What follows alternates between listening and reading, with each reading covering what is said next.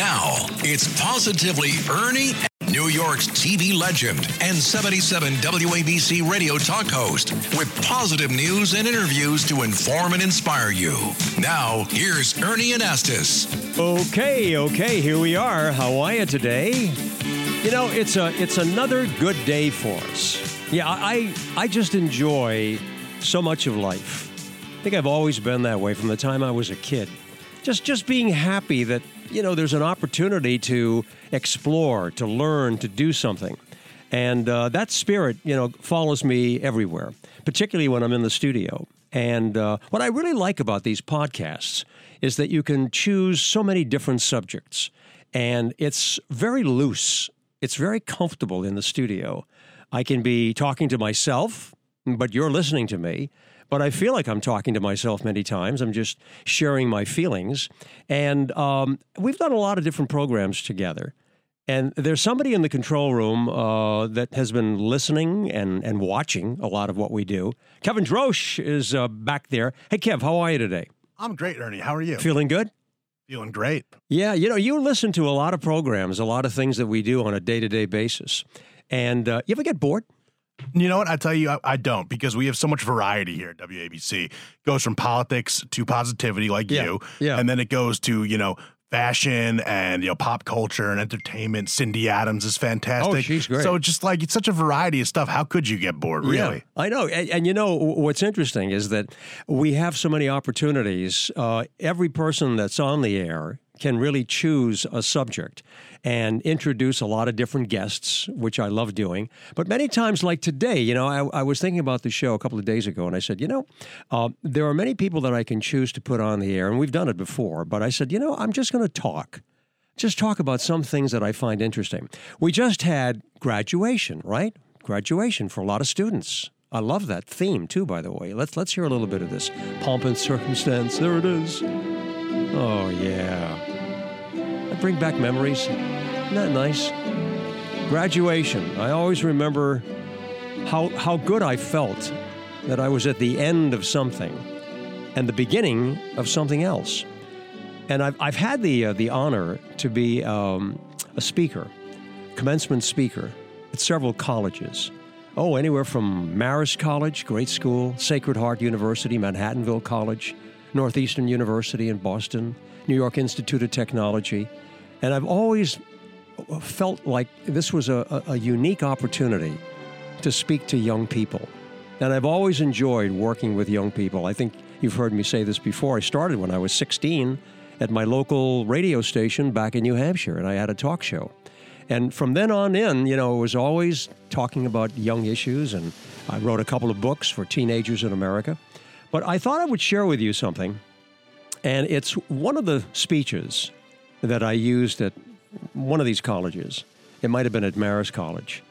But my message, I said, was very simple to the students that were listening. And I have a couple of notes that I will refer to, and then I'll share my story. The Dalai Lama said, "Open your arms to change. Don't let go of your values." Now, you know, to me, we really face tough decisions every day. We're always being tested so many times in life. And when our actions and words align with our values, we generally feel pretty good. But when our behaviors don't match up to our values, there is an uneasiness, and I think we feel that inside. It's a gut feeling. So making a deliberate and conscious attempt to identify which values are the most important to you, I believe, is needed to keep our anxiety low and our happiness and sense of personal worth high. So there is a story that I like to share with a lot of young people, particularly the graduates. And I talk about a mentor. There was a mentor working with a young person. And this person said, look, you're going to go through life like the rest of us. There are some fundamental things that you're going to deal with. You are unique, you're special, but you also have some of these common situations that you will live with in life. Now, the mentor said, I'm going to give you a visual so you can get a feel for it. Let's think of these as balls that you just juggle, okay? You're juggling these balls, and they have an identification in life. And what are they? He said, okay, the first ball is work, family, friends, health, and reputation. Those are the 5 balls, basic in life.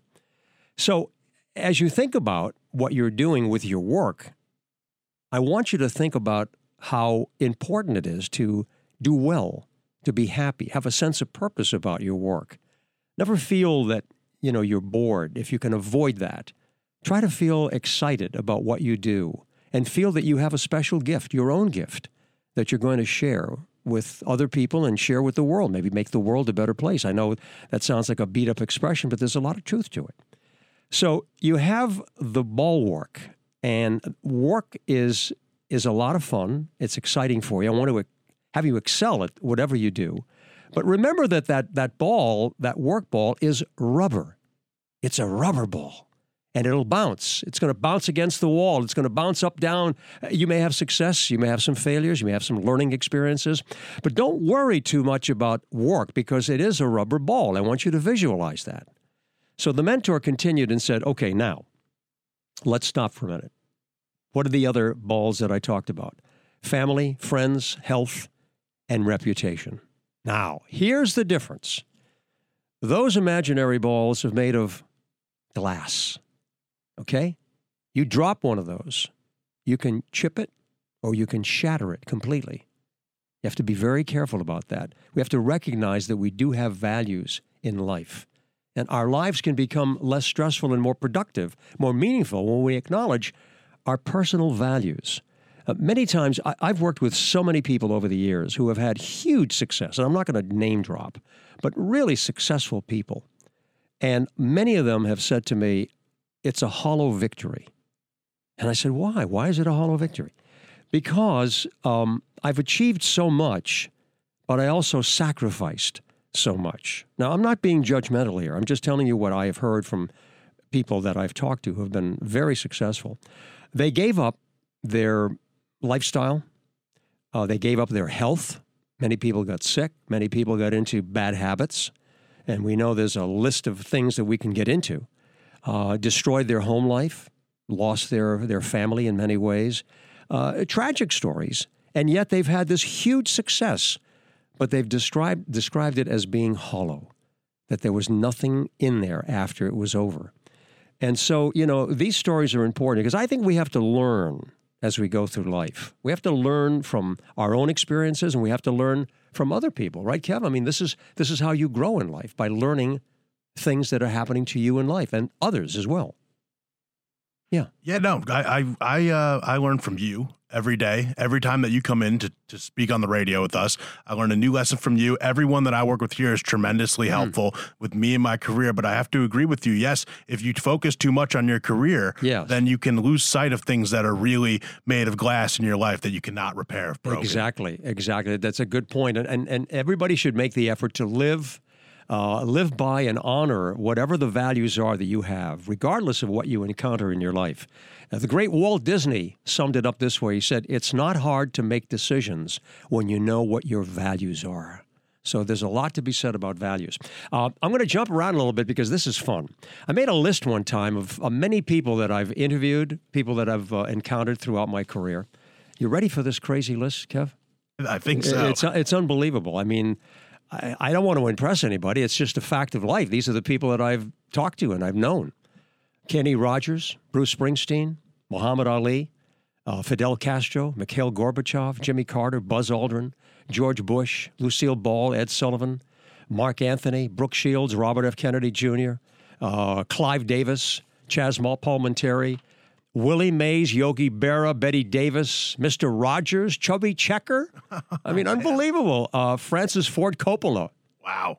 Well, that's a amazing. Giant. Oh, my God. I mean, you talk about, what he did in his life. I mean, how many of us have followed the stories? You know what I'm talking about. Yeah, and if you start a list with Bruce Springsteen, by the way, I was thinking to myself, there's no way he could go up from here. Oh. And then you just started listing off all these amazing people. It's like you went through the cover of Time magazine and you said, I'm going to meet all of these people, every single one. Let me tell you, Regis Philbin, Bernie Williams, Olympia Dukakis, Danny Aiello, Mark Goodson, Marlo Thomas, Phil Donahue, Howard Stern, Danny DeVito, Bill Clinton, Hillary Clinton, Dan Quayle, Al Sharpton, James Brown. I feel good. Yeah, Godfather of Soul. Oh, my God. Ed Koch, Deepak Chopra, Geraldo Rivera, Frank Perdue, Dr. Oz, Bob Iger, head of Disney.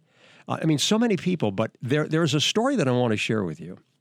Because when I was out of college and I was at CBS working as a desk assistant, late 60s, and I was a desk assistant, so I was, in the newsroom handling a lot of different stories, passing information around to reporters and producers.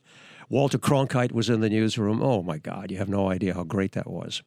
But there was a guy that was working in the mailroom, and, he was just delivering mail, a young guy. And he would come up to the newsroom, and we'd always sit around and talk. And we'd say, Barry, you always seem to be preoccupied.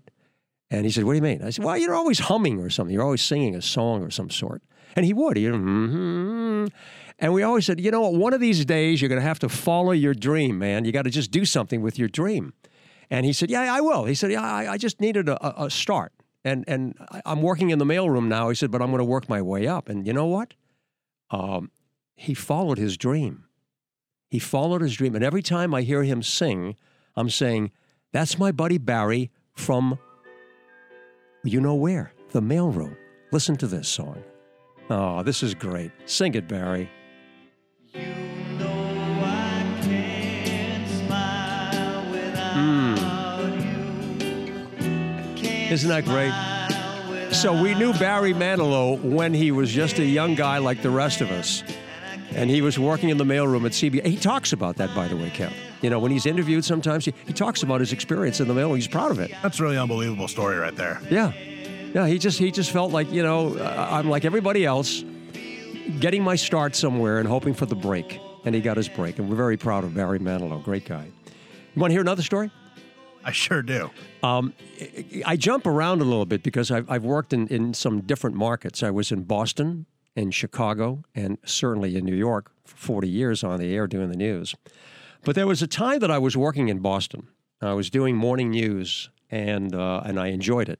And the news director would invite us out once in a while, and he'd say, look, we're going to have a luncheon today. We have somebody in town, so you want to come to lunch? I was doing the morning news, so I got off at like 12:30. So I went to a luncheon, and it was a very small group, probably no more than 10 people. And I'm sitting at the end of the table, and at the head of the table was the guest of honor. And when I looked at this person, I could only hear one melody in the background.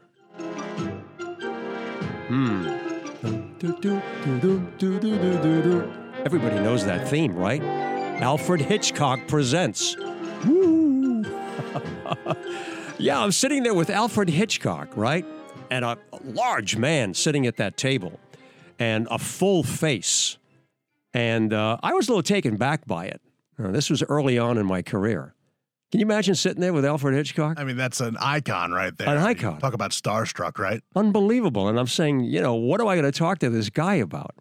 So as we continued with a little light conversation, I said, okay, I'm going to get a little interesting here. Mr. Hitchcock, when I've watched your television show, Alfred Hitchcock Presents, and your amazing movies, I often think, how do you think about these ideas? Where do you get the plot? Where do you get the start? How do you get the finish? How it ends? How do you get these ideas? And he looked at me and, he had that big full face and he was talking like this. And he said, these ideas come to me at a very inopportune time. I said, really? Yes. And I said, when these ideas come to you, what do you do? Well, he says, I write them down on a piece of paper. I said, is that right? You just write them down? Yes. And you save those papers? Yes, I do. And I was just looking at him in awe. And as he sat there, he reached into his pocket and he pulled out a bunch of crumpled pieces of paper and slammed it on the table. There, the future. And I said, oh, my goodness. I mean, what was there? The birds? I mean, what kind of movies? You probably just pulled out a few $1 million and 10 awards, right, from that chunk of paper. Unbelievable. When I think about things like that, and I'm saying, that was an extraordinary moment for me. And I wanted to touch the little pieces of paper, but I didn't dare do that. And I wanted to look and see what kind of secrets are in there. But, that was extraordinary. Alfred Hitchcock, what a giant. Now, may I ask you a question? What year was that when that happened? It's around 1971, 72. Oh, wow. Okay. Yeah. I go back. I've had an interesting time. Quite a career, yeah, absolutely. I love all the stuff that I do and still do. But I just thought this would be a little fun. I mean, do you like me sharing these stories with you? Oh, I think it's so great. You know, Ernie, I grew up watching you on TV. A little bit younger. I was born in 1995. Okay. And when I was a kid, I would watch Fox 5 News. Sure. Mostly because, and don't take offense to this, you were on right before The Simpsons. Oh, so yeah. I always associate Ernie Anastas throwing to The Simpsons, which was my favorite show of all time. So it always left such a pleasant memory. And then when you came to work here, I went, there's Ernie Anastas, the guy right before The Simpsons giving us the news, and he looks exactly the same. He looks great, and his energy is awesome. I appreciate that. You know, to me, when I think about the honor, and I say that, an honor to be on the air in New York all this time. And when people, see me on the street, then they yell out my name and they want to take a picture or they want to talk a little bit. I can't tell you, Kevin, how that makes me feel. And that's a genuine expression. Oh, yeah, absolutely. I really feel that way. Yeah, if you love the city that you're doing news in, it's great. When you need mealtime inspiration, it's worth shopping Kroger, where you'll find over 30,000 mouth-watering choices that excite your inner foodie. And no matter what tasty choice you make, you'll enjoy our everyday low prices, plus extra ways to save, like digital coupons worth over $600 each week. You can also save up to $1 off per gallon at the pump with fuel points. More savings and more inspiring flavors make shopping Kroger worth it every time. Kroger, fresh for everyone. Fuel restrictions apply. I've always felt that. I've always felt that when I have been on the air, that it was a thrill to be able to go out to an audience and communicate with them one-on-one and then meet them later on. But I would always visualize as I look in the camera, and I still do, look into the camera and think about maybe one or two people. I would never think of masses. I would never think of hundreds of thousands or a couple of million people because, the audience expanded as we went along, not only in New York, but because of cable and because of satellite and so forth. I mean, you get information, you get mail, you get letters, emails from people all over the country and even other parts of the world. So it's extraordinary to think about that. But going back to what I wanted to say, it's a thrill for me and an honor to be on the air and to have people respond that way. Makes a big difference in my life. I feel like a sense of purpose that I've had. Yeah, and they say, with radio, it's very important to establish a direct connection with the listener. And it is, you are talking to one person. You're not talking to the masses because people take the message and they internalize it. Yeah. And it means a lot, especially a show like yours and a podcast like yours. You're reaching out to the individual. You're not really reaching out to the group. Yes. So that's what makes it very intimate. And that's what I love about radio and, and smaller mediums all over the world because the internet seems to go out to the masses. Yes. Everything's out to the masses these days, but we really focus in on the individual. That's true. And for many years doing the evening news, I'd come on and say good evening and then tell people why it wasn't. And I said, I have to report this. This is the way it is. But the opportunity will come to me to be able to focus more. I've always done positive stories. I've always looked for balancing, whatever we have on the air with a nice story at the end. And then I increased that with Positively Ernie on the news. And now that's what I'm doing exclusively. I think that's so great, yeah. Yeah, and I feel that, if I focus on finding solutions to problems, so many times people are watching the news, and as they're watching, they're just being inundated with negativity and problems, but no solutions, no answers. And you go to bed thinking about all the things that are wrong. And I said, let's think about some of the things that are right and how we're working to make changes to affect positive changes in life and help people through a very difficult time. Particularly this pandemic thing was unbelievable. Sometimes we want to forget how bad it was. But if you recall, every day on the news, we were talking about thousands and thousands of people who were dying, not sick, not in the hospital. Yeah, they were, but a lot of people who were dying from COVID. And it was frightening. We had shut down cities, the country in many ways. And so I think there was an opportunity for people to reflect. I think it's a time of reflection because I've interviewed and talked to a lot of people who have said, I've had an opportunity to just look at my family, look at my life, and say, what is this all about? And that's why a lot of people have chosen to work somewhere remotely and to live somewhere else, to avoid some of the commuting, to avoid a lifestyle that they don't want anymore. But I think that, understanding what your gifts are, what your values are, what's important to you, I think can make a huge difference in your life. What do you think, Kev? Yeah, I think COVID for a lot of people during the pandemic, it was they were striving. They were trying to find a connection with other people. They might have reassessed certain points of their life. I know I did. I know I wanted to get out there and really started pursuing media. Yeah. And that's what I did during COVID. I kind of strapped down. I was working at a small radio station. I said, now's a perfect opportunity for me to really find what I want to do in life. And I made that change, and here we are now. And I think a lot of people took it for positive. A lot of people took it for negative. But at the same time, it was a monumental moment in everyone's life that went through COVID. Absolutely. No one left unaffected, I don't think. No question about it. And it was an unprecedented emphasis on our universal human connection, because we were hearing about people not just in this country, but around the world who were suffering and who were dying from this pandemic. And it makes you think again about your own life, and it encourages, I think, people to think about their authentic lives. Who are you? What you just said. Who am I? What do I really want to do with my life? I had a teacher once that said to me, whatever you enjoy doing will be the avenue to your success. So what is it that really turns you on, gets you excited? And I think we have to think about that, and it gives you a stronger awareness of yourself. It gives clarity to your life and a sense of purpose. I love that. Listen, we've had a great time on the air. I'm going to play a little bit more of Barry Manilow as we say goodbye.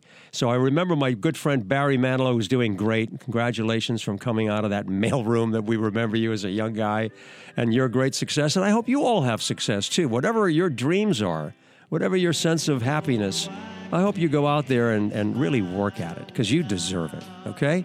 I enjoyed today. Kev, I hope you had a good time, too. Had a blast, Ernie. Great, man. I hope you'll join me again next time on this same channel, the same platform, wherever you are.